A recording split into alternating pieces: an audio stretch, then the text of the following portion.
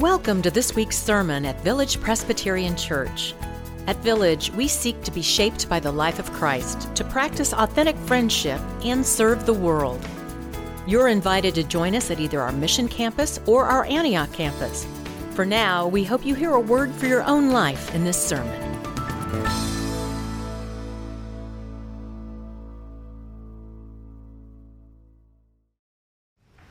Our scripture reading for today is Psalm 138. Let us pray. Living God, help us to hear your holy word, that we may truly understand. That understanding we may believe, and believing we may follow in all faithfulness and obedience, seeking your honor and glory in all that we do. Through Christ our Lord. Amen.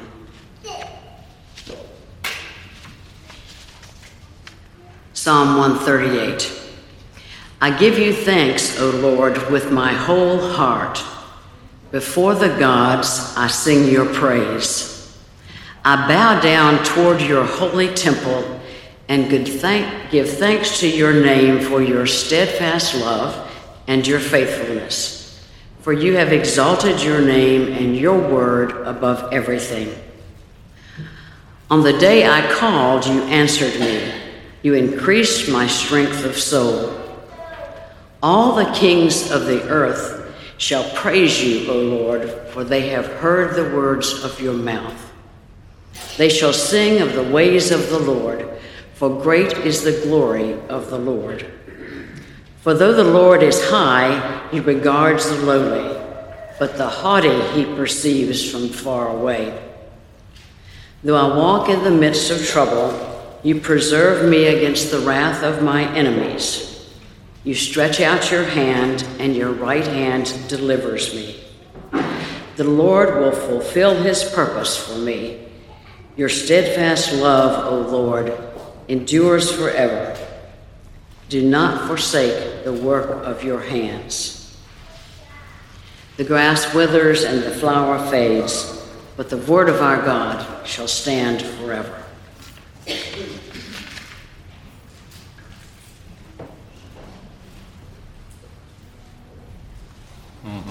Amen, amen.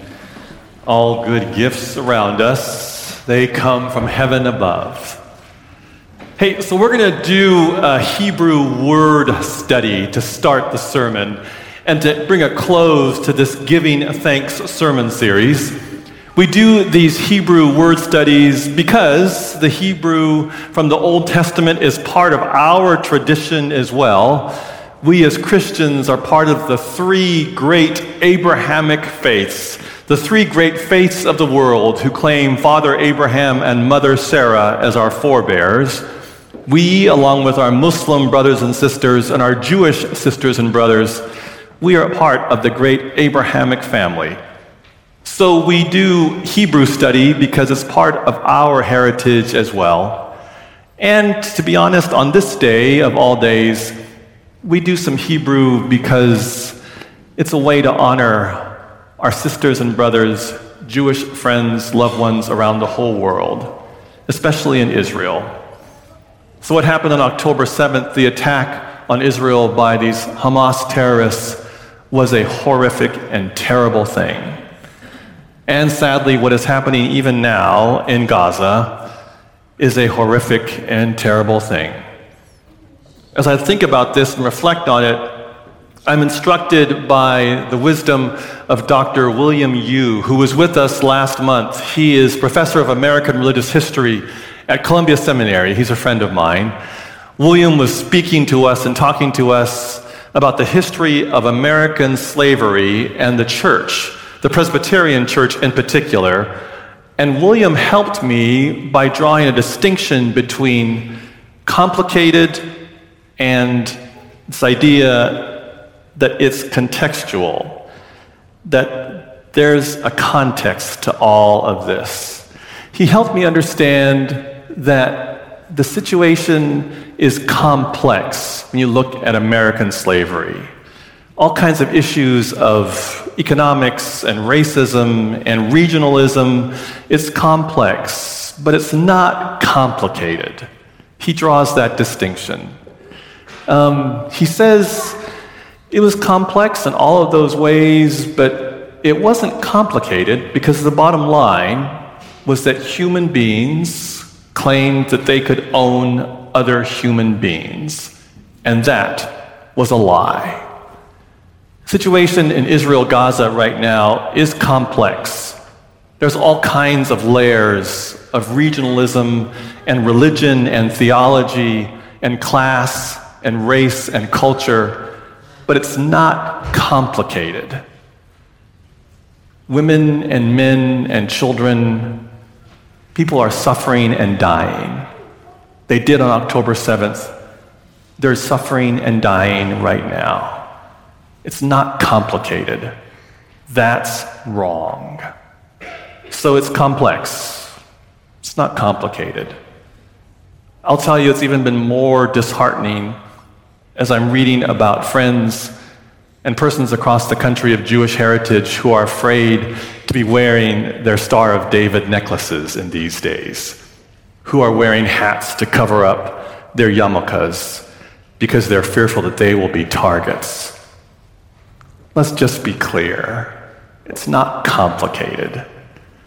We are Village Presbyterian Church, and we will stand and reject any form of anti-Semitism as evil and not to be accepted in this country and around the whole world. Let's be clear too. We reject and see as evil anti-Arab and anti-Muslim hatred as well. It's complex. It's not complicated. So we study Hebrew and talk about Hebrew because it's our heritage, but also to remember that there are sisters and brothers around us who need us to say to them, we are with you. So when you heard Elizabeth read the text for today, this is one of the great songs of the Hebrew people and our people. This is Psalm 138, and verse 2 says, I bow down toward your holy temple and give thanks to your name for the steadfast love and faithfulness of you, O God, for your steadfast love and your faithfulness. So that word, those words steadfast love in the Hebrew, it's one word. It's chesed. Some of you already know this much more than I do because you're smarter than me and I'm grateful for that. Chesed, right? So the first syllable is in the back of your throat. Go, a little more. Oh, good. And then second syllable is sed. So go chesed. Ready? Chesed. One more time. Chesed. Good. Chesed. One more time. Chesed. It's a little deeper. Go sed. Chesed. Oh, nice. So you got it, right? So it says, I will bow down toward your holy temple and give thanks to your name for your chesed and faithfulness, right? So this idea of chesed, the translation that we get in our New Revised Standard Version that you heard Elizabeth read, it says steadfast love. That is not a bad translation, but our English sort of hurts us right here because the English words don't give enough of the full meaning of chesed. Other translations say unfailing love. Other translations say enduring love. I get that, and that's also wonderful. Chesed is God's steadfast love, but there also is a part of chesed that is God's zeal. It's God's activity. It's almost God's aggressive love. So what I want you to understand is when the psalmist sings, I bow down toward your holy temple and give thanks to your name for your steadfast love. It is God's love shown to us, this chesed that is enduring, it is steadfast, it is unfailing, but it's also aggressive. It's also pursuing. God will not leave you alone. God is going to love you no matter what, whether you like it or not, no matter where you are in your life, no matter who you are. This chesed, this steadfast love, no wonder the psalmist sings, I will give thanks to you, O God, for your chesed, for your steadfast love that pursues me over and over and over again. That's why Bo Simpson Allen was up here. He's not going to have a lot of memory about this, although because I saw the phones out, he's going to be shown this for years and years to come. But this is Chesed. The baptism of infants is all about God's steadfast love. It isn't about Bo saying, okay, I receive Christ as Lord and Savior. That's not the whole point. The point is God loves, pursues, and that's why we're grateful. Because God pursues us. God will not leave us alone. God will not abandon us. So, when I was at Columbia Seminary, one of my good friends was a professor in theology named George Stroup. And Dr. Stroup would famously go around and say, you know, there are two kinds of Christians in the world. One kind of Christian is a bad news, good news Christian. The bad news is you are a sinner and you are going to hell. The good news is if you live a good enough life, you can earn God's grace. George Stroup said, yeah, we Presbyterians, we're not the bad news, good news people. We're actually the good news, bad news people. He said, the good news is God has chosen to save you. There is nothing you can do about that. The bad news is, in response to God's amazing grace, you gotta be good anyway. We are good news, bad news people. God pursues you. God loves you with a tenacious, steadfast love. In response to that, we have to do our best to be faithful, to be good. So, another friend of mine at Columbia Seminary, the Reverend Dr. Shirley Guthrie, professor of theology also. I overlapped him by a year before he retired. Shirley Guthrie is a he. He's part of a Southern tradition of using women's names for men. Our pastor here for years, Thomas L. R., his middle name was Lorraine, which you can imagine was a huge hit in elementary school. Shirley Guthrie's first name is Shirley. I would greet him across campus. I would see Dr. Guthrie. He wrote the most amazing text that I still think to this day is the finest Presbyterian theology book titled Christian Doctrine in the English language. Anyway, I'd see Dr. Guthrie across campus and I would greet him and say, Professor Guthrie, good to see you. He would say, Professor Nishioka, good to see you. And I would say, how are you today? And Shirley had the same answer every single time. He would say, always grateful. Always grateful. I smiled at that. He retired, and a few years later, he was diagnosed with cancer, a stage 4 cancer, and Shirley decided he did not want to do anything about that. Didn't want to have chemo, didn't want to have radiation. He was content. So a number of us faculty members went over and visited him, sat with him when he was close to dying, greeted his wife Vivian, went into Shirley's room, his bedroom. It's dark, quiet, pulled up a chair, sat next to him, leaned in and said, hey, Shirley, this is Rodger Nishioka. And he whispered, hello, Professor. Good to see you. And I said, Shirley, how are you? And he whispered back, always grateful. In response to God's chesed, amazing love, always grateful. It needs to be taught to us, actually. I wish it came naturally, but it necessarily doesn't. It's a pattern that we live out in our lives. So when I was in Ghana, there staying with a family, I had students from the seminary. We were visiting Ghanaian Christians, learning more about what it means to be a Presbyterian and a Christian there in Ghana. We were in Tema, a coastal town about 15 miles due east of the capital city. We were doing homestays that weekend, so I got placed by myself with Mama Ayisi, a woman in her 80s. Beautiful woman, had her kids and grandkids in her small house. I displaced her and 2 of her daughters. They gave me their bedroom. The rest of them all stayed in 2 other bedrooms together. They fed me, walked me around, showed me what life was like in Tema. On Sunday morning, I was getting ready to leave. We were going to worship at their small church, and then we were going to get on a bus and head back to Accra, to the seminary there. As we were walking out of her house, I'll never forget this. We're walking out of her small house, beautiful house. She takes my hand and she puts in it a $5 Ghanaian bill, which is worth less than $1 in US. And she said, "This is for offering. It goes in the plate." I said, "Okay, thank you, Mama. I appreciate that." I didn't have the heart to tell her that I actually had on me on a money belt over $2,000 in US $100 bills to give to that small church as an offering to say thank you for hosting us, myself and my students, during that weekend. I just took her $5 bill and I put it in my pocket, thinking I'll probably leave it later on when I leave her house. So we go to worship there at that wonderful Presbyterian church in Tema.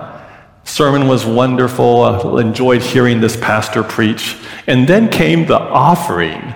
Some of you have experienced this. I know you have because you've told me. I'd not experienced this before until that moment.